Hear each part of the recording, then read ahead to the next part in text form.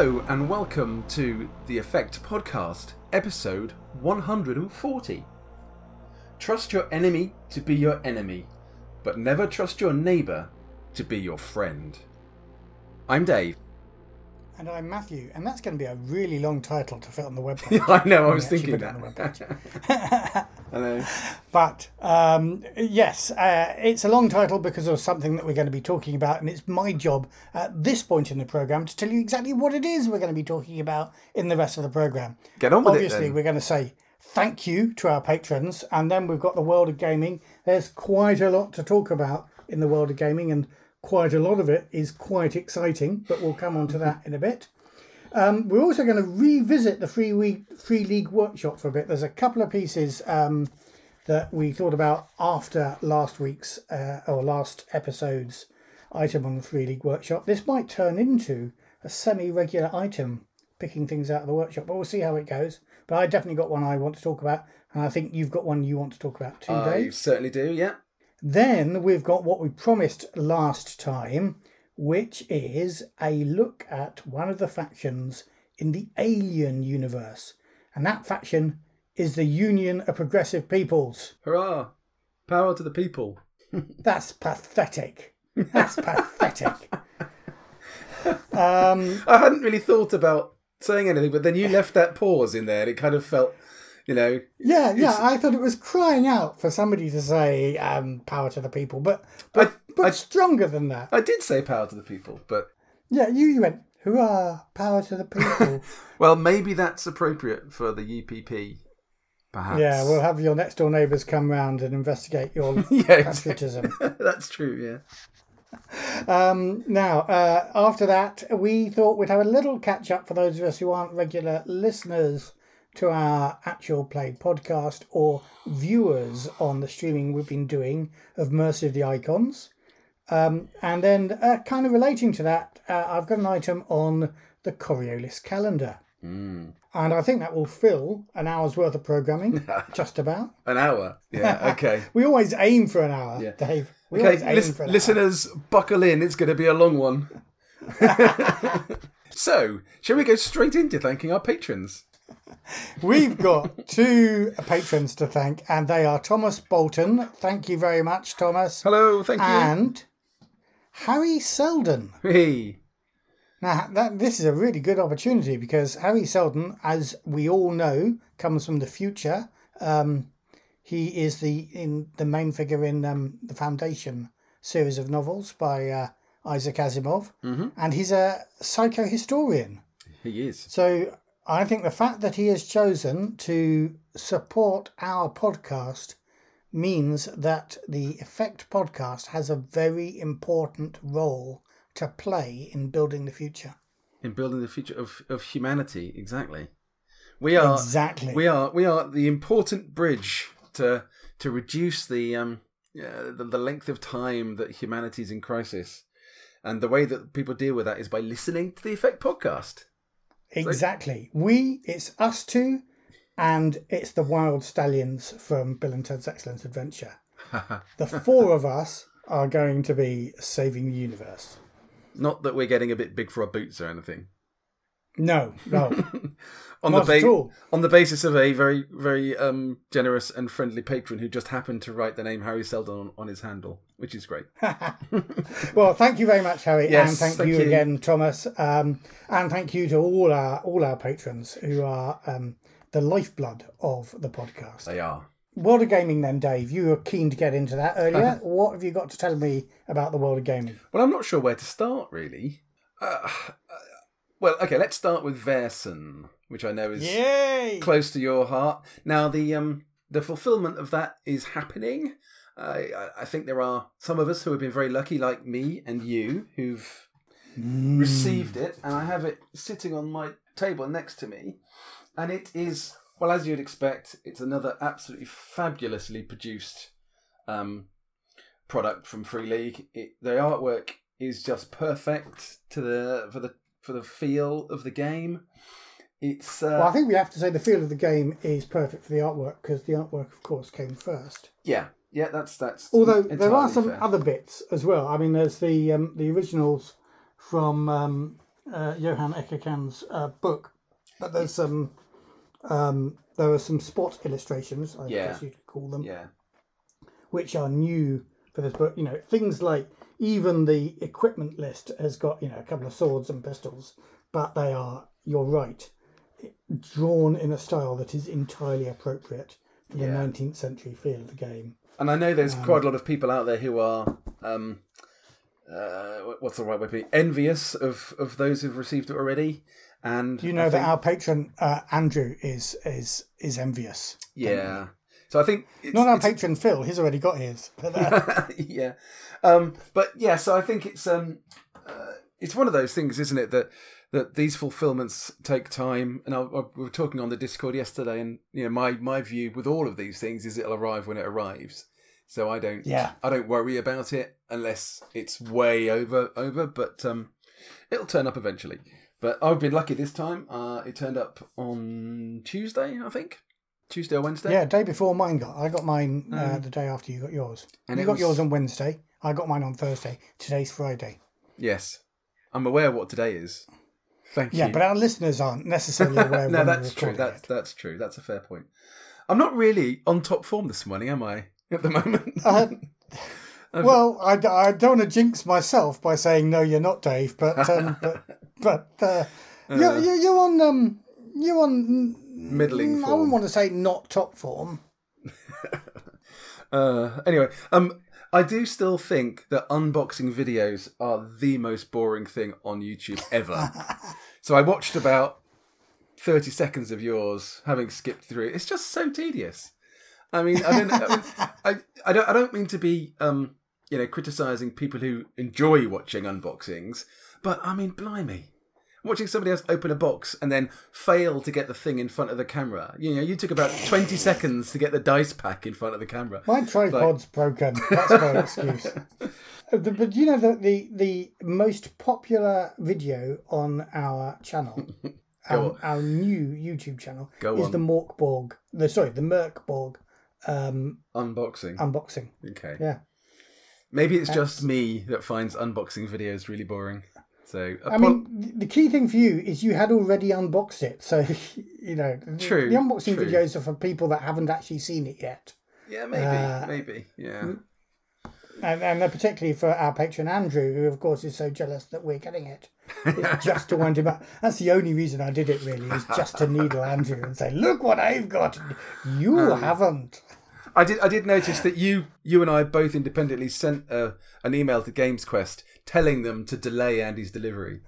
So. Yeah. And because we have such power in the gaming world, obviously Games Quest listened to us and did exactly what they were told. Well, they didn't listen at first, but we said, look, Harry Seldon is a patron of ours now. And then they did very quickly change their tune. It's vitally important for the history of humanity that Andy Brick doesn't get his copy of Facen. Not at least until we've all had it for weeks. Yes, yeah. Okay. No, but it's a beautiful thing. I'm not sure when it's opening up for general sale. Is that August? Oh, I think I saw a thing on Facebook today or yesterday talking about them opening up on one of the 20s of this month. For pre-order at least on the store. Excellent. And this moves us on actually quite nicely to the Free League showcase, because you've written a scenario for Versen, which you're going to present at that showcase. You were going to run it on that weekend. Yes. So we've, again, the watchers of our YouTube channel might have seen an earlier version of it already, because we play tested it during our COVID con. Yep. That seems like ancient history now. April, when was that? Wasn't it? Was that April. In May? April, crikey. Was it April? No, God, it must have been May. It must have been May, wasn't it? Because it was after lockdown. I know, but lockdown was March, wasn't it? Yeah, it was April. Yeah, you're right. It was April. Blimey. Anyway, so but we took feedback from that and from Nils at Free League, and it's been slightly modified, and some of the names have been made more Swedish, and things like that, and that's now off with Free League themselves. So that may be available for other people to play too. And as might well be an alien scenario from you. Indeed, absolutely. So if people are interested, the Free League Showcase is the last weekend in August. And off the top of my head, I can't remember the schedule, but I'm running Alien, I think, on the Sunday, and you're running Versen on the Saturday. I think that's so correct.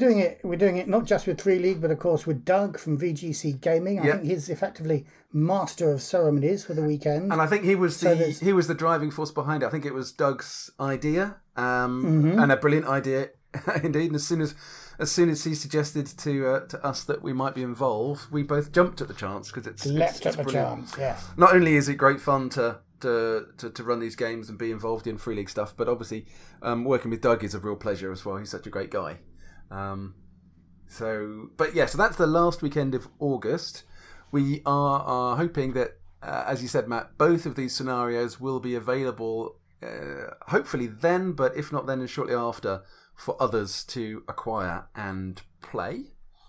So there's a bit of work to be done between now and then. But so I mean, your scenario, your Versen scenario, which I've obviously had a read of, is really, it fits the Versen mold really well, and it's a charming little scenario. And watch it, and if you like it, get it and play it. So cool. This feels a bit like unvarnished self-promotion going on.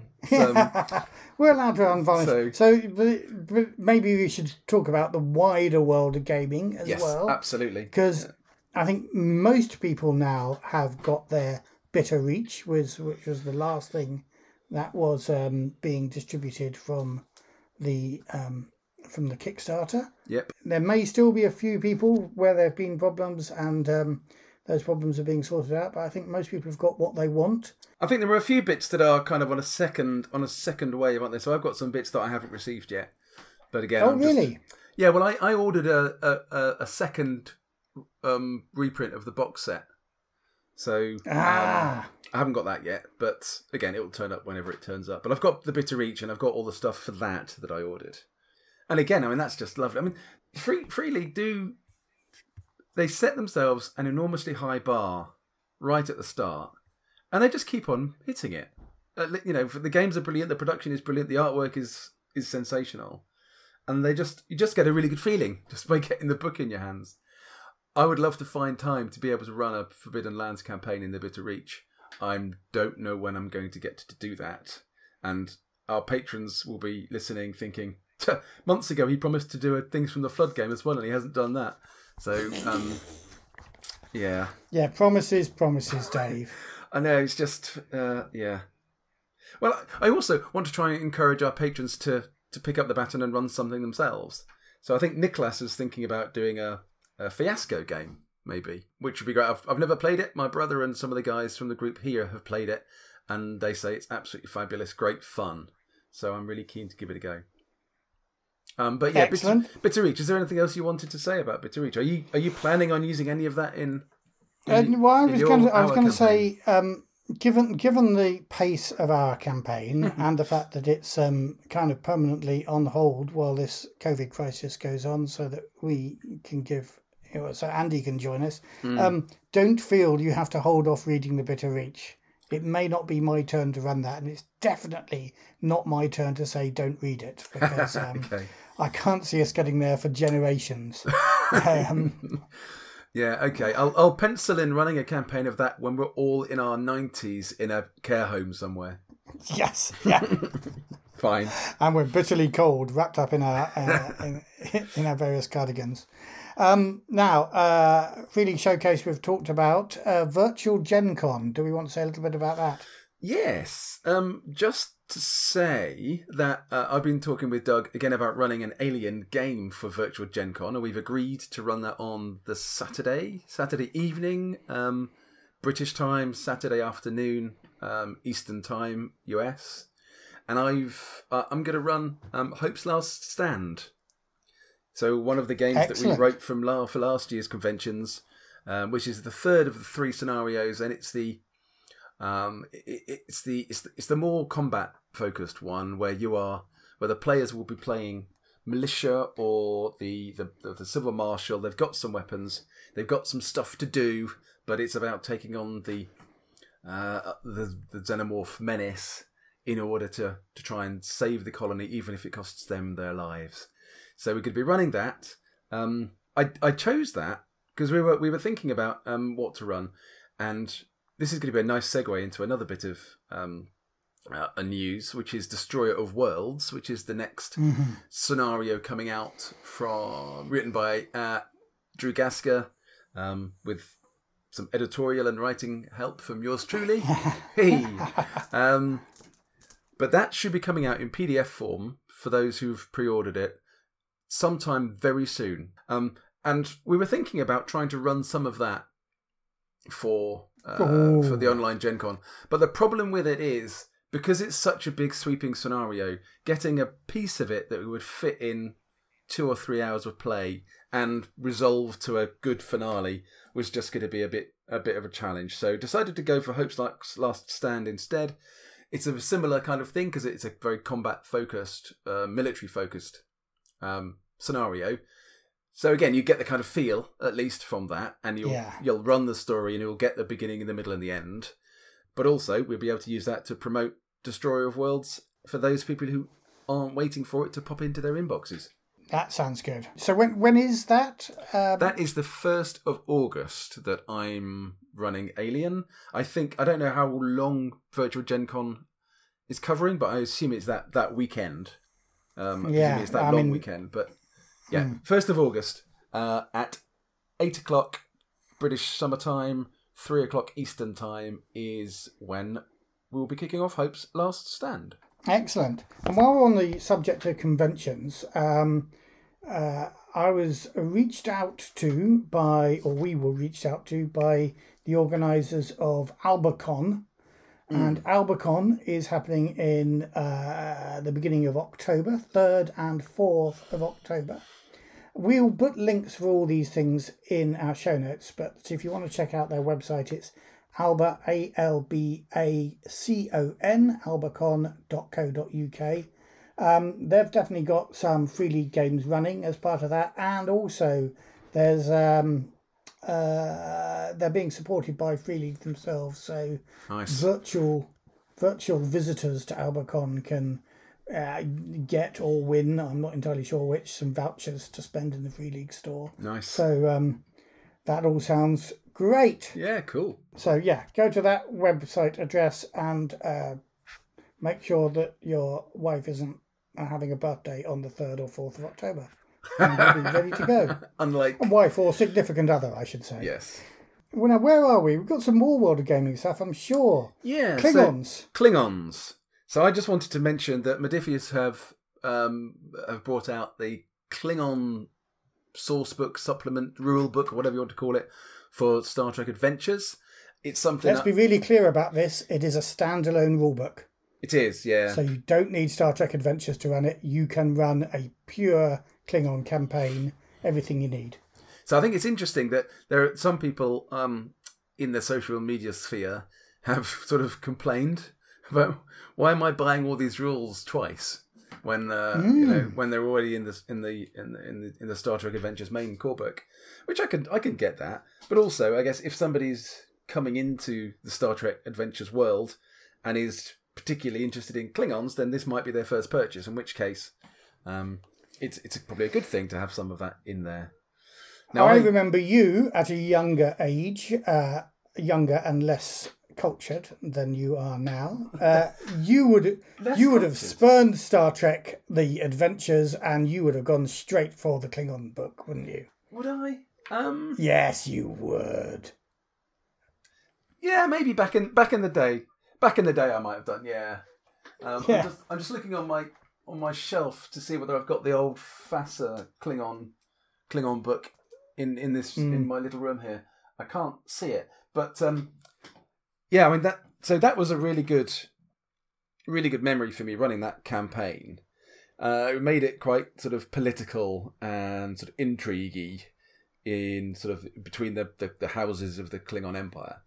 But I really enjoyed that. So I would be quite interested in running a Klingon campaign in Star Trek Adventures. I haven't got that book. I'm assuming that they are going to publish it as a hard copy book rather than just PDF. So you can buy it as PDF now. I think it's number 1 on the Drive-Thru RPG, but it comes in a variety of hard copies. Yeah. There's a standard one with a picture of a Klingon on the front, I'm sure. There's also one, I understand, that is bound in the skin of Captain Kirk. Is it? Oh no, actually it says leatherette. Yes, you obviously sensed my scepticism. Well, William Shatner does do anything for money these days, doesn't he? So yeah, I wouldn't be surprised. He's probably got a bit spare. Yeah, exactly. Just like the rest of us, around our middle, we've got a bit of extra skin that we could do without. Yeah. But yeah, so I'm tempted to get that when I can order it as a hard copy. So maybe I can order it on Drive-Thru as a hard copy now. But I think I love Star Trek. There are some restrictions to it, obviously, just in the way you're supposed to behave if you are playing the Next Generation or the original series, which is fine, and it's great fun doing that. But sometimes it's fun to be a bit more chaotic evil as well. Right. Okay. So that's a win for you then, is it? And it's interesting. You said people complain about having to buy the rule book again, but Free League have done that with Tales from the Loop and Things from the Flood, and with each version of the Mutant Year Zero series. And actually, it's not quite the same rule book. It's everything you need to play, but each one is slightly flavoured for that aspect of the Mutant Year Zero world. So, and I'm sure in a game where, as you say, there are restrictions on you when you're playing for the Federation, which may not exist if you're playing for the Klingon Empire. So maybe a new rule book is entirely appropriate. It just has no rules in it. Yeah, maybe. I mean, I haven't got a sense of whether those rules have been tweaked or changed much in the Klingon book. I don't think they have, from what I've read, which I think is part of the issue that those who have wanted to complain about it have raised. But I suspect I'll get it at some point. Yeah. But again, excellent. When I'm going to find time to run a Klingon campaign, I have no idea. And this is one that you wouldn't want to run. You wouldn't want me to run it or something. You prefer to run Klingons and play them. I'm not making any promises. I hasten to add. Yeah, I was just filling out the acceptance sheet. The legal form that I'm going to send to you so you can sign it. Now that you're going to run a Klingon campaign for me. I guess. I think I'm probably slightly more interested in GMing Klingons and playing them. Mm-hmm. Maybe. Interesting. I guess. I mean, Klingons are fabulous. They're fun, but they are pretty stereotypical, aren't they? Really, I think to make a really interesting Klingon campaign, you would need to go beneath the glory and honor, kind of thing. Kapla. You need to get beyond that and explore Klingon culture a bit, maybe, and what actually drives them, to make it a really interesting campaign. Although, having said that, floating about in a bird of prey and then decloaking and blowing away some nasty old Federation ship would be great fun as well. And shouting "Kapla" as well. Yes. Koblars! Koblars, yes, that was my character in your campaign. It was. Who has been brought into the future in Star Trek Adventures in that one scenario you ran for us. Yeah. Before the lockdown. Yeah. Yeah, so I couldn't resist. So why did you call him Koblars? Was that because you thought it was going to be a shit campaign? Yeah, absolutely. That's what I thought, yeah. Because I do remember back at the time my nose being slightly out of joint. Slightly resentful of the fact that I thought it was a load of cobblers. By you doing a piss-take character name, But I think you'll find that I did not take the piss out of the campaign. No, you didn't. No. As I said, it was just the minor, for fuck's sake, Matt, what are you doing? Calling him cobblers. But no, it worked out pretty well. It was a good little campaign, I think. Yeah. What I can remember of it. Yeah. No, I can't remember much, but I can remember being pretty satisfied with it. Yeah, cool. Well, that's anyway. That's is that the world of gaming done? That's huge praise in my ears from you, Matt. Pretty satisfied. That's as good as it gets, Matt. Yes, I think that probably is enough for the world of gaming for this week, because we're now half an hour into the episode already, nearly. Right, yeah, there we go. Bang goes my hour target then. Yeah, as if that was realistic. Shall we just talk about a couple of things that might have fitted into the world of gaming? Yeah. But they don't. They because they come from the Free League Workshop, and we devoted a whole last episode to the Free League Workshop. And afterwards, I felt a little bit bad, partly because John Salquist, who's one of the contributors to the Free League Workshop, which I have actually entirely spontaneously bought stuff from, not just because we're going to do a program on it, and because I'd bought them personally, I hadn't really thought of them in podcast terms, so I didn't mention John. Mm-hmm. But he designs spaceships. He models them in 3D and makes lovely illustrations of them. Does great floor plans and designs spaceships. And he produced one just last week that reminded me just how lovely they are. Mm-hmm. And this one is definitely one that if I were in a campaign, I'd be wanting to run.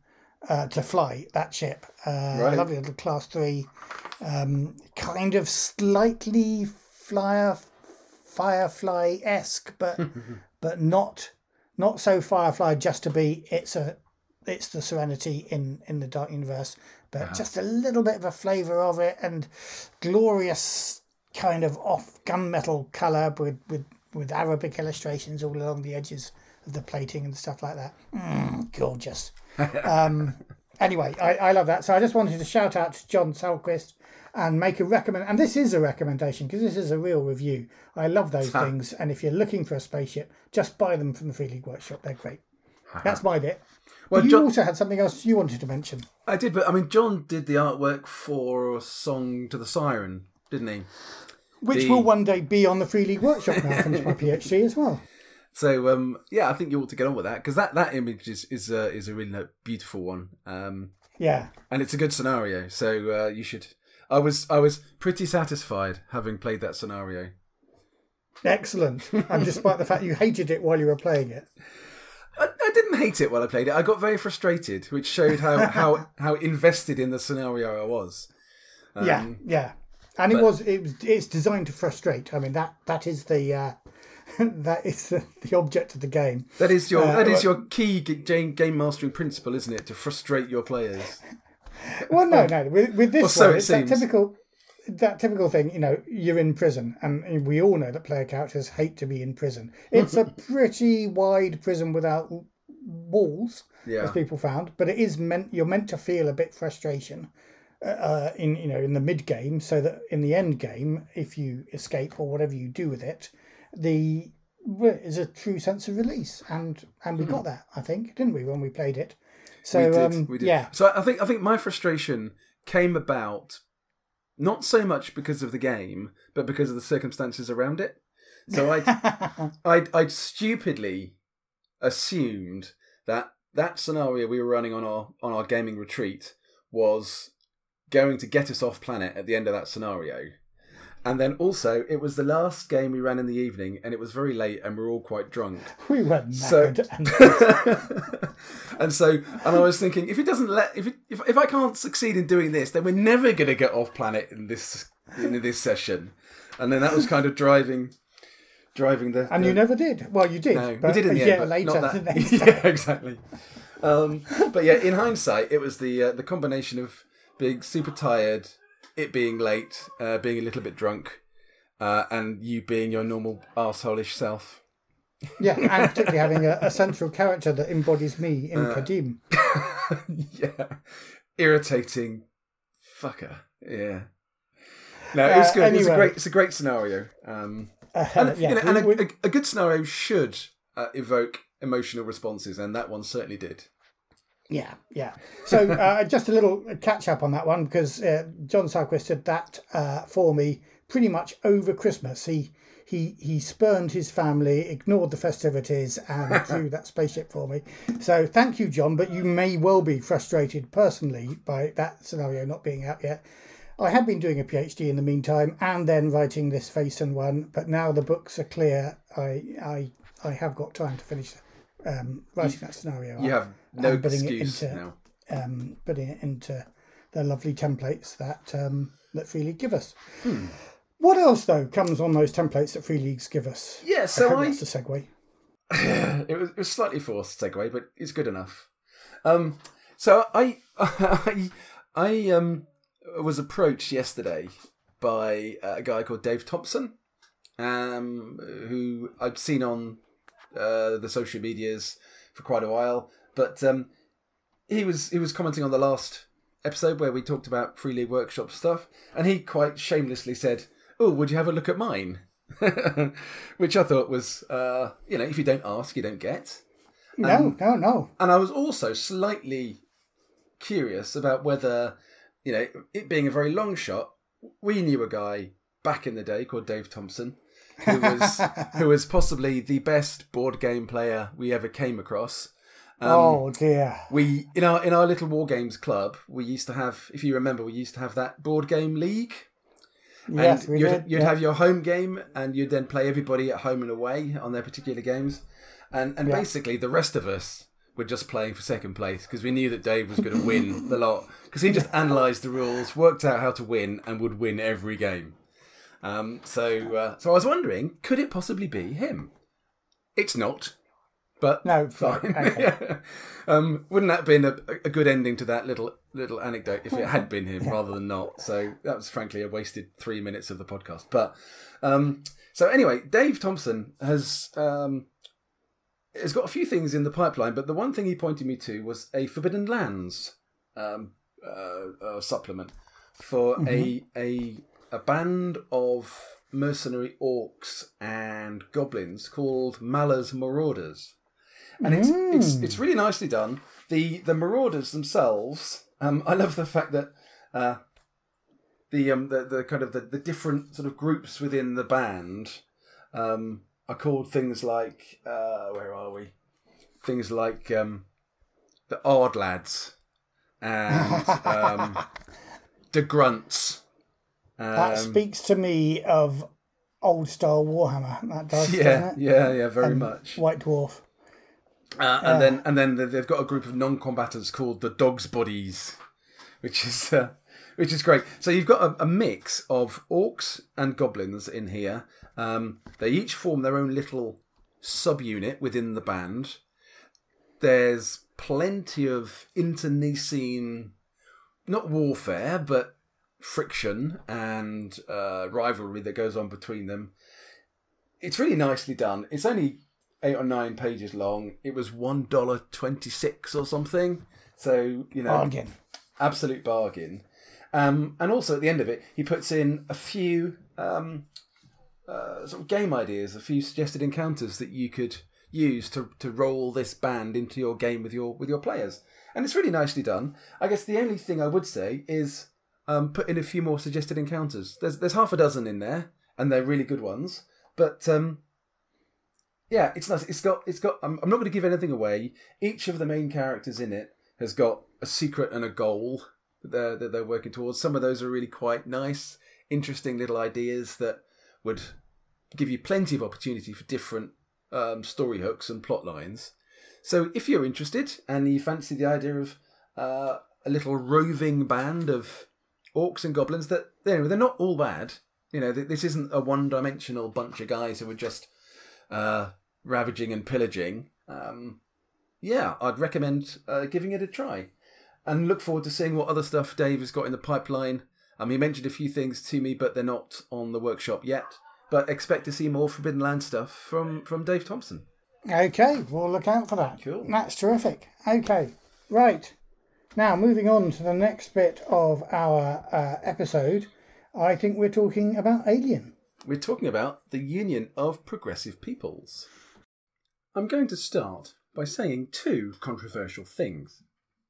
First, I love the idea of the Union of Progressive Peoples. and I love the look of the UPP artwork in the book. For me, the UPP is massively more interesting as a concept than the United Americas and even the Three World Empire, which I happen to like quite a bit too. And second, the Union of Progressive Peoples in the Alien universe is a boring, stereotypical, one-dimensional, lazy rehash of mid to late 20th century US and Soviet Union politics. I don't lay the blame for this at the feet of the Free League. They have to work within the canon of the franchise and only have so much space in the book to describe the UPP. But I think there's so much more potential to the UPP than just the Cold War bogeyman that the USSR was 40 and more years ago. Now don't get me wrong, I'm not saying that communist governments are the good guys. Far from it. The historical record demonstrates their checkered past, Stalin's purges and Mao Zedong's Cultural Revolution to name but two. But neither are they the only perpetrators of atrocities and human rights outrages.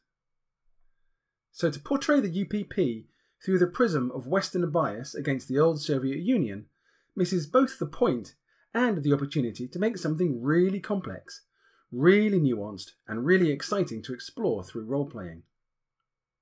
In the core book, there are repeated references to the UPP being overcrowded with underfed people and vast but resource-poor territories.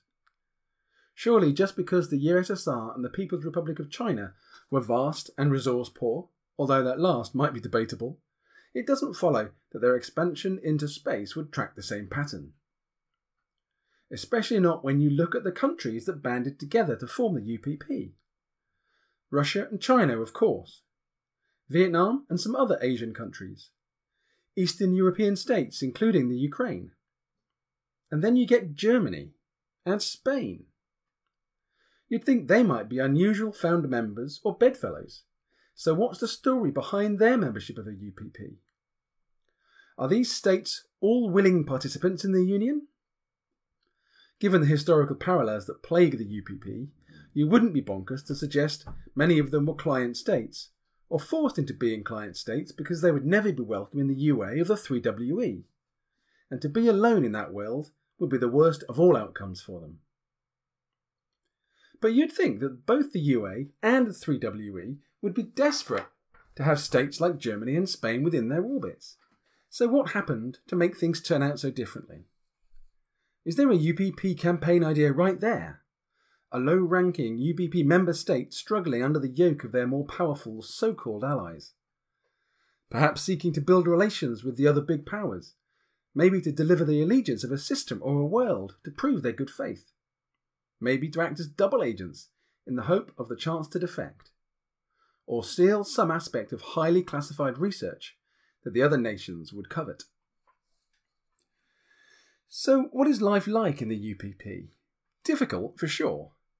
Overpopulation and forced migration to colony worlds are but two of the indignities the people have to suffer. But there is the constant monitoring too.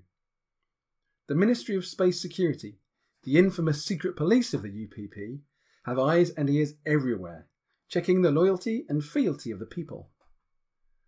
Never has the phrase, loose words cost lives, been more appropriate. But the people of the UPP have their own saying. Trust your enemy to be your enemy, but never trust your neighbour to be your friend. The punishment for perceived disloyalty can be severe. A visit to the political officer's compound might result in a stern talking to, a warning, or it might involve re-education, a nice little euphemism that can mean anything from being taken as forced labour to torture and even murder. The UPP sends its troops, the elite space operating forces, out into the void to claim worlds as their own, then to strip mine and asset strip them like a swarm of locusts before moving on to fresh pastures. But this is what everyone hears on the United Americas news feeds. And hasn't the UA got a reason to vilify its erstwhile rival? So how true are these stories? And of course, the United Americas and the Three World Empire, and their fast friends, Weyland-Yutani and all the other corporate bloodsuckers, they don't have the greatest track record of collective libertarianism either when the bottom line is at stake. So who really is the bad guy here? Well, in Alien, the answer is all of them. The Alien RPG plays in shades of grey, never black and white. But sometimes the darkness of that grey is mitigated somewhat when it's our kind of grey, rather than theirs. I'd like to tell the story from the UPP's grey end of the scale, to explore their themes and see how they stack up against the much more familiar and Western culturally inspired UA and 3WE end of the scale. For me, my UPP is more akin to the modern Sino-socialism that we see in China today, rather than the 5-year plans of Mao or the new turn and collectivization of Stalin. The UPP ideology is driven by two things: modernization and unity, both underpinned by the relentless propaganda of socialist patriotism. It's still an authoritarian dictatorship, but a dictatorship of the Socialist Party, with a capital P, led by the chairman. Times are hard. Food may be scarce, or plentiful but bland and boring, and there's a lot of state surveillance. The only way to really thrive is to climb the government ranks and join the inner ruling circle, or to become a functionary of that inner circle. Political officers walk the halls, the barrack rooms, and the shipping lanes. People are forcibly moved to new colonies like New Kiev, Key G3, and 17 Feifei. But seeing whole families are taken, and they inevitably swap one old hell for a fresh hell, what's the fuss? Their new home may open up unexpected opportunities, for the old place certainly didn't. To wrap up, I think the UPP offers most of us who play the Alien RPG a fresh perspective to explore. The adventures of UPP colonists or space truckers under the cosh of the ruling party, or the machinations of political officers rooting out treachery, or the covert subterfuge of internally UPP rivalry, are just a tiny offering of the stories to be told. By all means, have the UPP as the key rival and protagonist in your Colonial Marine or United Americas campaign, or popping up now and again to complicate the lives of your players, should their lives need even more complicating. But also consider the stories we might be able to create from behind the UPP Iron Curtain. Well, I don't think those two controversial points at the beginning are controversial at all. Okay. I think they're entirely reasonable.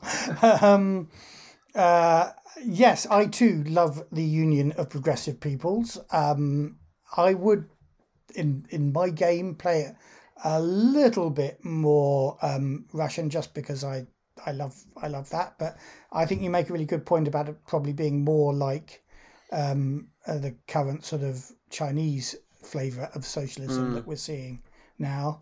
But yeah, I'd definitely be slightly more revolutionary and proletariat looking at more European. That's just my personal taste, but yeah, it's great. I think that's a really good sort of summary of how to play them. My initial sort of what I thought were controversial comments, particularly the second one about it being simply just a 1980s USSR kind of dynamic, is I guess it's understandable that might well be what the American creators of the Alien universe would fall into. But also I think the elsewhere in the canon, I think it's played a bit stereotypically, but again, I suspect because the writers are, coming from, an American Western cultural position. And I mean, actually, in some respects, that old Cold War USSR dynamic is quite an interesting one to explore in an Alien universe. Yeah, I mean, Alien is a product of its time, isn't it? Yes, very much, yeah. I think in a way it's quite interesting that the first film did kind of paint the corporation as the bad guys, and even talk through my favourite two characters, Harry Dean Stanton and Yaphet Kotto. Yaphet Kotto. Yaphet Kotto. Sorry, yeah, that's your character. And these are the actors we're talking about. They're not called Harry Dean Stanton. Parker and Brett. Yeah. But as union men, that's the thing that has appealed to me most, and what I slightly think is slightly missing from this incarnation of Alien. So, and obviously the unions aren't a thing you'd focus on in a UPP version, because they are totally part of the power structure and a closed shop and a way of controlling the populace. Yeah. But I still would like to play with the idea of union versus capital in another setting.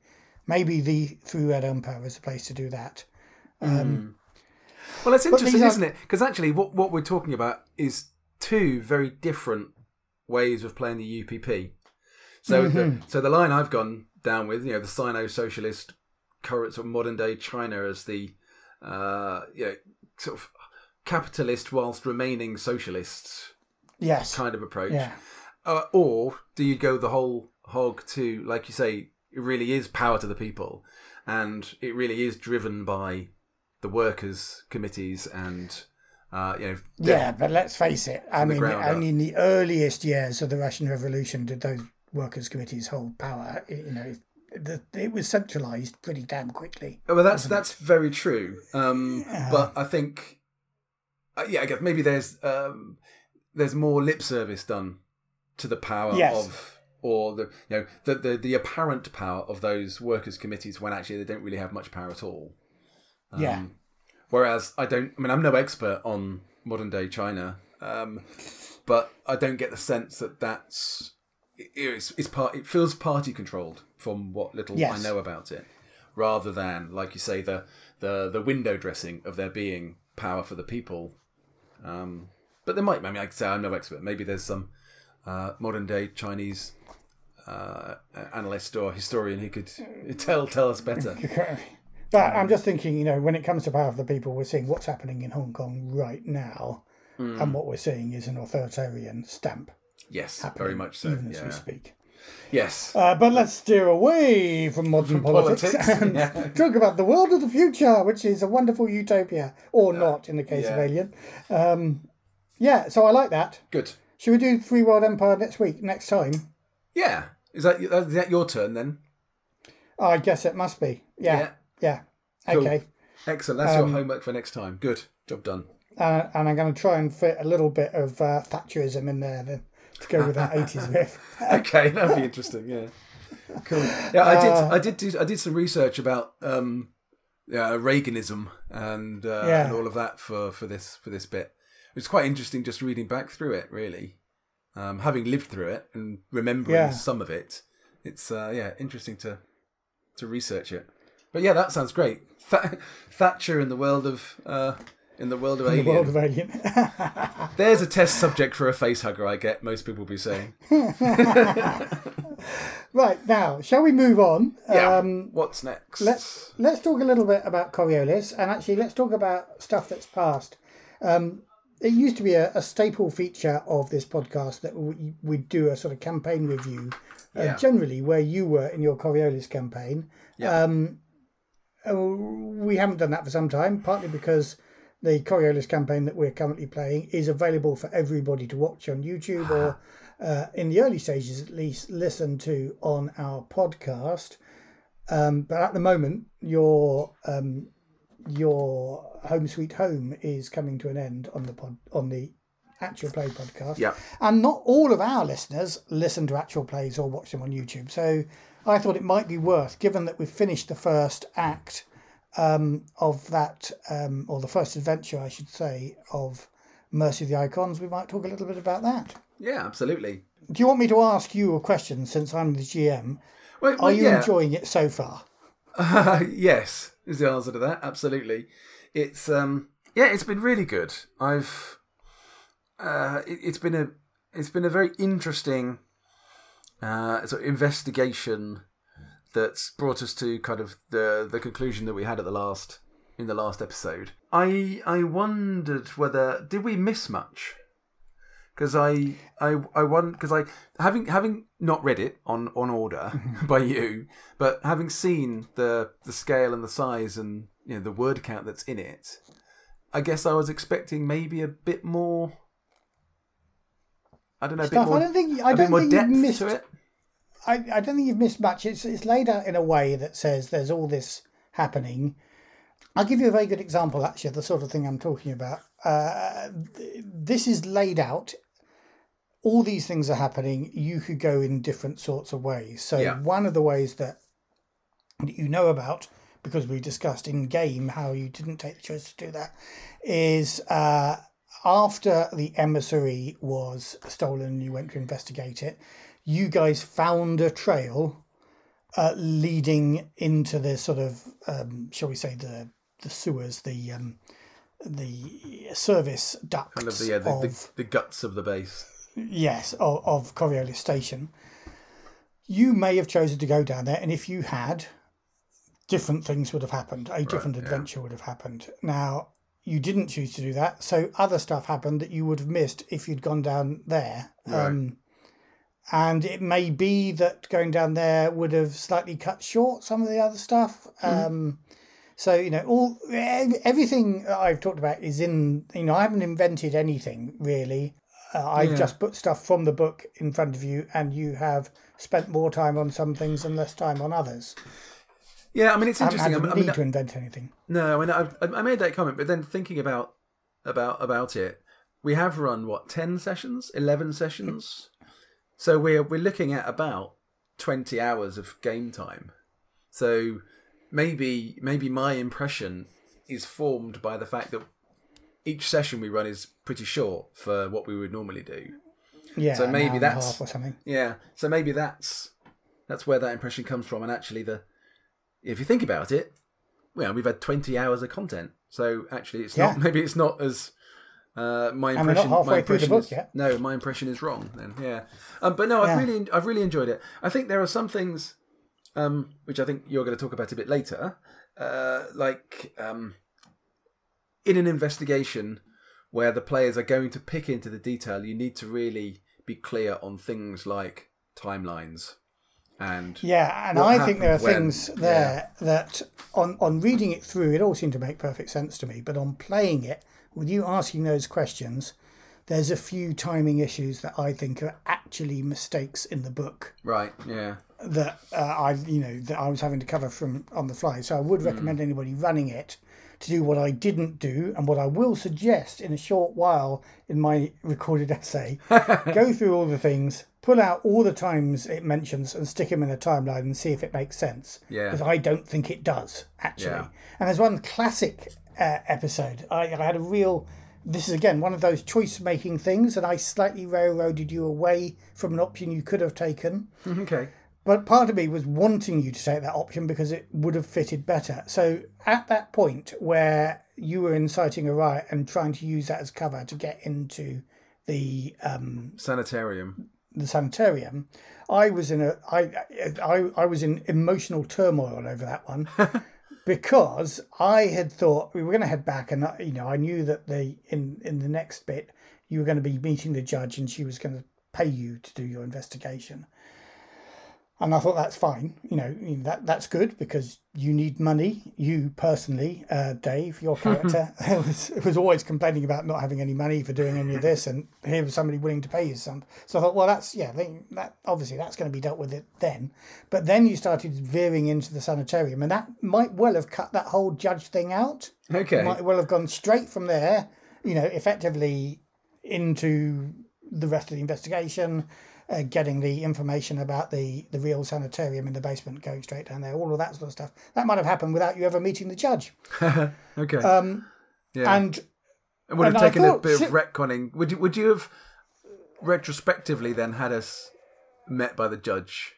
Well, I don't think so, because this is my problem at the time. I thought this is the point where you get the money. If you do this, you're doing it all for free, which might be fine because it is your friend's sort of the woman that he's meant to be looking after, the family friend, has gone missing. So story wise, I didn't mind that, but also categorically story wise, there's a really interesting thing. It's difficult to meet people when you first go into the sanatorium, and what I didn't explain because you didn't really find it out was you don't get to see Brother Rama straight away because he is treating the injured guards who got injured by by the riot. By the emissary. No, not by the riot. Okay. In the fight. So, a number of people are injured in the fight. They are currently being treated at that point in the sanitarium. And this is one of those timing issues where you're going, well, hold on. Yeah. If I let them in now, then the timing is perfect for that. Because seriously, they've followed, well, I haven't directly followed the guards down here, but it's believable that he would be treating those people in an emergency. And that's why he doesn't see you straight away.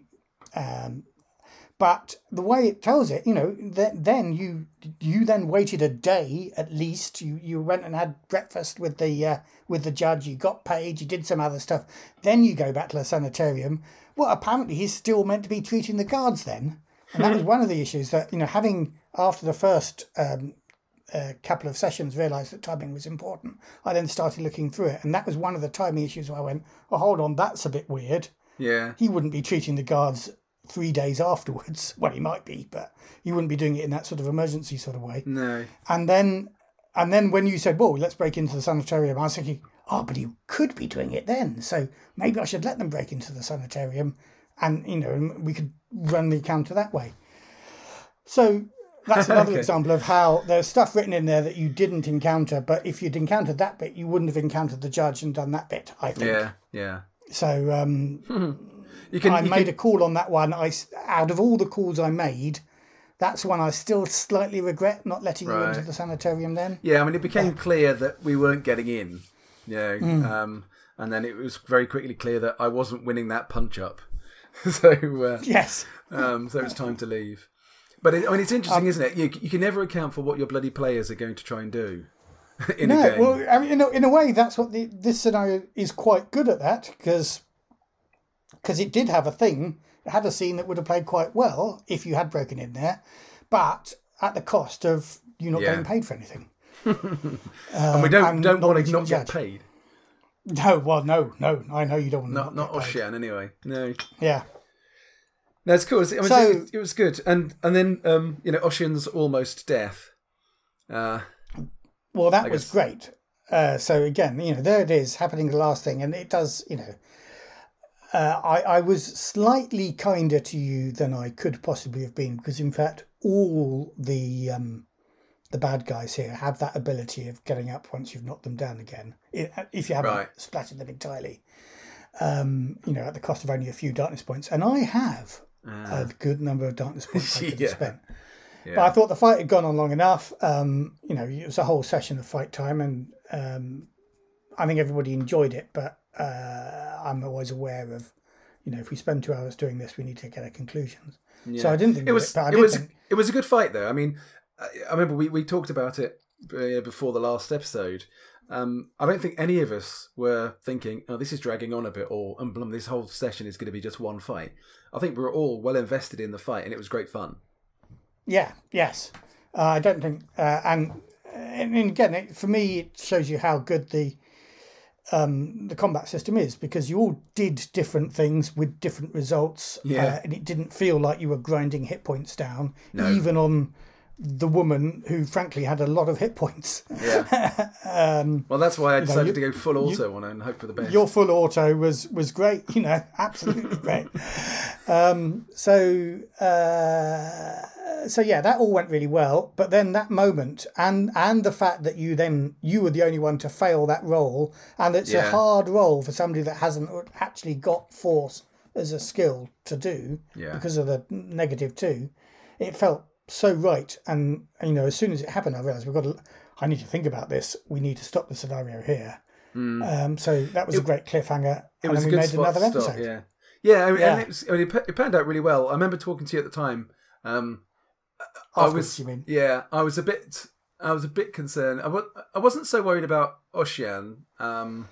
It wasn't grumpiness at losing the character, but I just thought that basically in the campaign, there's a spot in it where you have to roll 2 dice or you're dead. Yeah. And I know it's not. No, you have to roll 2 dice or you get sucked out into space. Yeah. Which, admittedly, a right-thinking person would think you're dead. Yeah. But that's one of the reasons why I wanted to pull back, because I thought, well, I'm sure there are some rules of decompression somewhere, and even in the book it refers you to some rules of decompression they're actually in the bit in the service ducts following the guys from the path you didn't take earlier on. Yeah. So you might have been dead even then, because of course you weren't prepared for that. You didn't have spacesuits or anything like that. That would have been terrible to say. Oh, and suddenly the system gets flushed out and you're dead. You're dead, Dave. You're dead. And there's there was four no other rescue. people around you able to help you Yeah. out, and another spaceship happening to be outside. I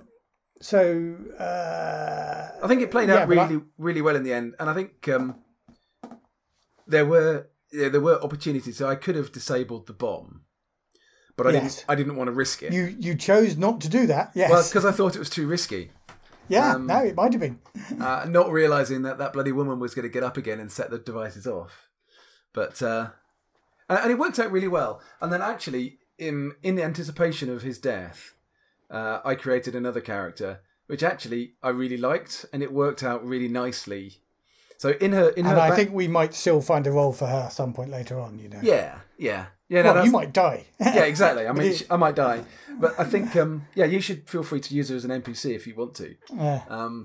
But it worked out really nicely because in her background, in the character generation, one of the options for her under her equipment was a standing reservation at Alcamars. Which is the restaurant you met the judge in. Yeah. Yeah, which is the swanky restaurant. So I immediately took that, and then that played into the background really well. That actually she knows, she's Ossian's sister. She knows she's tried to reconnect with him, but he's not interested. But she's kept in touch with Yakub because she wants to help where she can, but recognises that Ossian doesn't want to see her. And so that worked out as a really nice thing. Then I was imagining the scene where Tony comes to Alcamars to find Isabelita and tell her that Ossian's dead. That you're dead. Yeah. Yeah. That's sending a little shiver down my back there. That would have been a really good role playing moment. But obviously he survived and that didn't happen. But again, it was another thing. Just again in the rules and the fortune of the dice or the fortune of the character I was choosing, because I hadn't looked at that beforehand. I decided the character I wanted to create, and it was only when I got to that stage in character creation that I realised that having a reservation at Alcamars was an option. It all just slotted into place beautifully. Yes. But I've really enjoyed it, and I'm looking forward to continuing. Yeah, very much so. If anybody's thinking about either playing in or running Mercy of the Icons, then they should just crack on and do it, because it's a really good campaign, and there's obviously lots more to it. Yes, and in fact, the beauty of that is that I looked at it and I thought about the two of you and wanted to run it as a noirish campaign, and I feel we are being quite noir, or we have been up until the last act, but we knew that was going to happen. Yeah. It's been working quite well as a noirish campaign. I'd love to run it with a bunch of pilgrims. I think it fits for different sorts of crews, and it would work in different ways. Yeah. But if you're planning on running it, do go through and check all the times of the events and make sure they line up, because I don't think they do. Yeah. Which is a nice segue into our next segment. It is. Well done. So we mentioned this again in our last episode, that we looked at Raven's Reckoning, a calendar, and thought about writing a calendar of our own, and this is about that.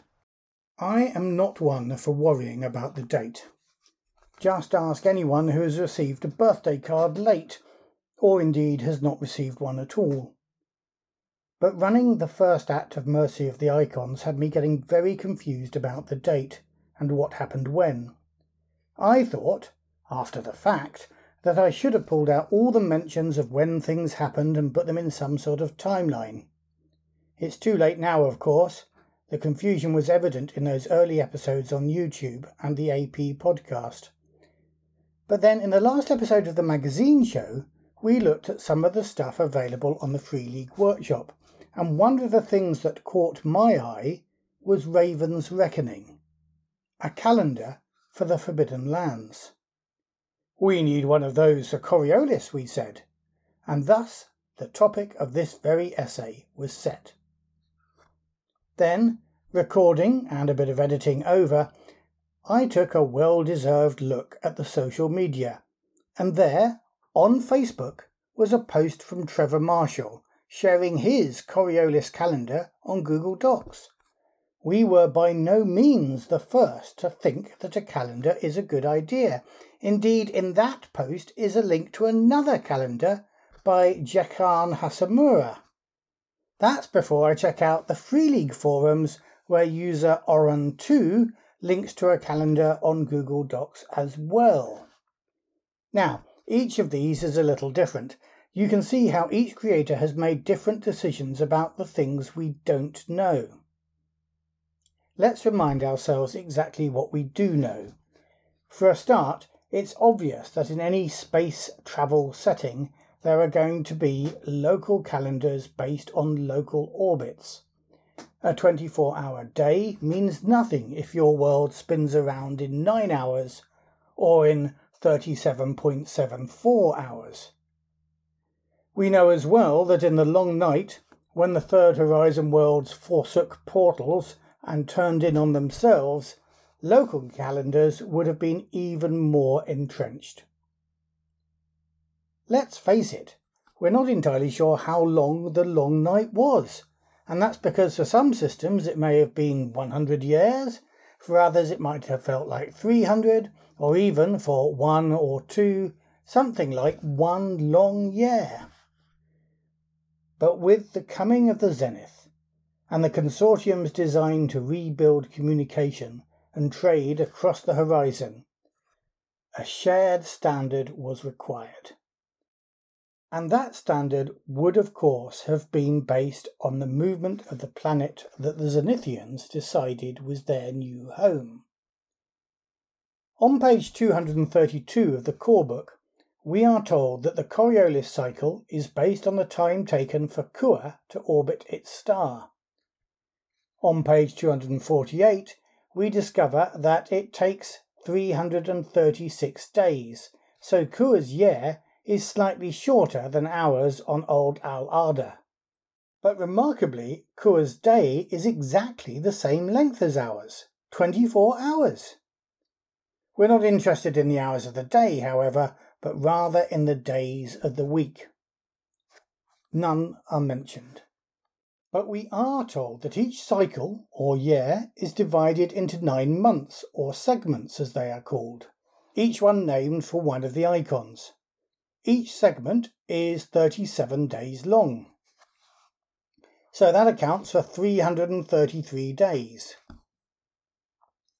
The 3 remaining days are annual holidays: the Founding, the Cyclade, and the Pilgrimaria. The Founding, the Cyclade, and the Pilgrimaria. These are distributed across the cycle between triads, 3 segments long. Apparently each segment ends with an extended rest. I'm not quite sure what this means. Does it mean a day of rest? Is there only one equivalent of the Sabbath every 37 days? And why is it extended? Does that mean that it's a long weekend of sorts? But there are no weeks mentioned, so what exactly is a week, and when does it end? 37 is a prime number, which means that it's only divisible by itself and 1, so it does not quickly suggest how long a week might be. But if we go with the 37th day being an extension, then 36 is divisible, not by 7, but by 6 and 9. Trevor's calendar has 4 9-day long weeks. Jekan Hasamura goes with 5 6-day weeks. Oran2 also has 5 weeks per segment, but goes with the traditional Al-Ardan 7 days per week, which does leave 2 days that might be the extended rest that the book mentions.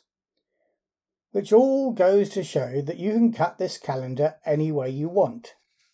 So, what am I going to do with my calendar? Well, my very early thoughts were to go with a 9-day week, or novena. Yes, I know novena comes from the Latin tradition, but it is 9 days of devotion, so it feels like a good name. 9 days, of course, reflect the 9 icons, But to name the days as well as the segments after the icons spells trouble. Instead, I was inspired by one of the clues in Mercy of the Icons. I won't spoil it for you, but let's just say that there are 4 things that are important to many first-come cultures. So in my calendar, the weeks are called the Novena of Water, the Novena of Grain, the Novena of Light, and the Novena of Incense. And I'm just going to ignore the extended rest. Instead, I am going to call the extra day in every segment the Day of Settlement, or the Day of Accounting, when ship loan payments are made and other bills are paid, no matter when they incurred. Maybe it's a day when no trade takes place and no work, other than accounting, is done, as people are rushing around paying what's owed. Maybe it's also a day when darker debts are repaid. Perhaps it's a day when those who have crossed powerful people hide in fear. A day for assassinations. So that's really good, Matt. I like that very much. We had sort of slightly dabbled with some of this ages ago when we were talking about the days between the segments. Yes, with the void days. Or the void days, yeah. So, then there are sort of, what happens if you're born on one of those days, because you're not born under an icon. But actually, I love the way you've drawn this out. The idea of the sort of days of devotion and the novena. And I also like the thing where you talk about that last day of the triad being the day of settlement or the day of accounting. And it's not just the day of paying your bills to the greengrocers. It's about paying off your debts of vengeance or your debts of, honour, that kind of stuff, which I really like. Exactly. Yeah. But I mean, what else? So the sort of the weekly days of rest thing you're talking about. I mean, that's. Did you have any other thoughts about any I can of that? work out. Well, I do have another thought about that, which is a slightly weird one and slightly screwed up as well, which is what I like about it.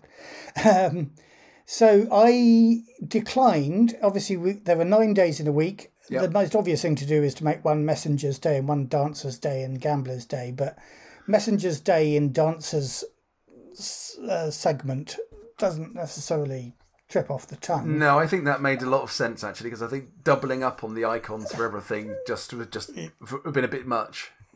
But I did wonder whether, even though that's not the official way of doing things, whether actually people do that anyway.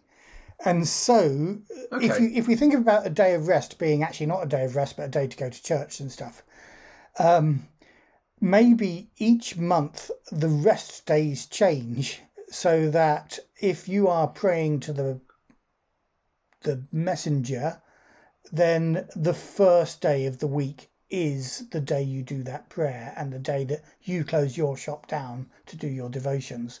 But if you're praying to the merchant, maybe it's the 5th day of the week that does that, and so on. But it gets even more convoluting. Of course, obviously, actually, if you're trying to run a business and give everybody a day off a week, what is the day you give off a week? Well, you could change it every blooming segment. So in the messengers segment, then it's the first day of the week you get off. If it's or the novena, in the Dancer's Day, it's the 2nd day of the week you get off. It just gives. What I like about that is it can be confusing and hide my not understanding how the campaign timeline works. And you say, no, that's because that was a rest day of that month, and And so you've done a whole segment here just to justify you not reading and working out the game properly. Yeah. Fair enough. But I kind of like the idea that in that way, every day is a day of prayer. At some point in the year, there will be the Merchant's Day and the Merchant's. So effectively, that would be that if in Merchant segment, then it would be the 5th day, and it's the last day of the novena, the 9th day on. In the Faceless segment and things like that. I like that. I'm not sure how you would really engage it in play, but the feel of it I think is great, because you can imagine a visitor to Coriolis Being utterly confused. No, we're closed today. Why are you going around today? Yeah, exactly. But you were open this time last week. Well, last week was a different segment. Talking to a local who then just explains it exactly like it's like, the most simplest thing ever, and it's completely over the head of some poor visitor from elsewhere. Exactly. Whereas the only day that stays the same, whatever time of year it is the day of settlement. Right. And which is effectively the void day. Yes. Right? Well, no, the day of settlement doesn't affect the void day, because there are 3 days of the 3 void days stand alone from all these other numbers. So with the day of settlement, you end up with 333 days, and then there are the 3 void days as well. So the void days stay the same. Cool. We could potentially suggest that the days of settlement are void days as well, but I don't think so. Oh, I don't know. No, I don't know. Okay. Cool. No, it's good. I love that these kind of things that bring all this additional sort of flavour and colour and sort of background context to the world of Coriolis. It's it really adds something to that, another level, another layer to that sort of what's the word I'm looking for? That sort of pastiche of culture that you have in Coriolis already. One that I also do want to say to Trevor and to Oron too, whoever they are, and J-Can, can't remember his name now. There are other calendars out there with different week lengths.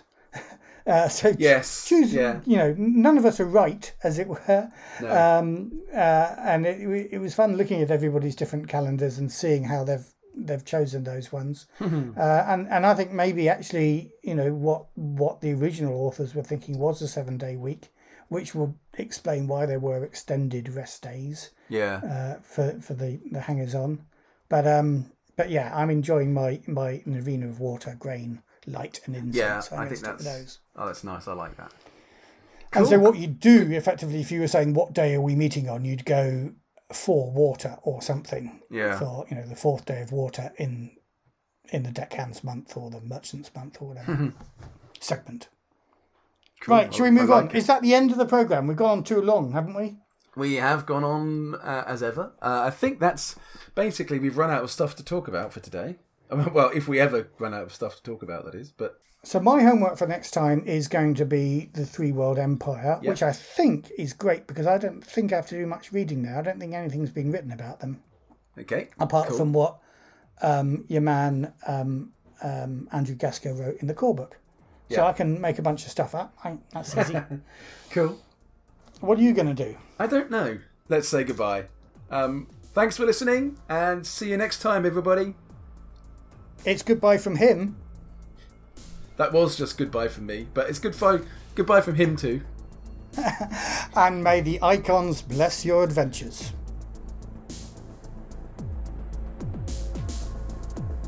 You have been listening to The Effect podcast, presented by Fiction Suit and the RPG Gods. Music, Stars on a Black Sea, used with permission of Free League Publishing.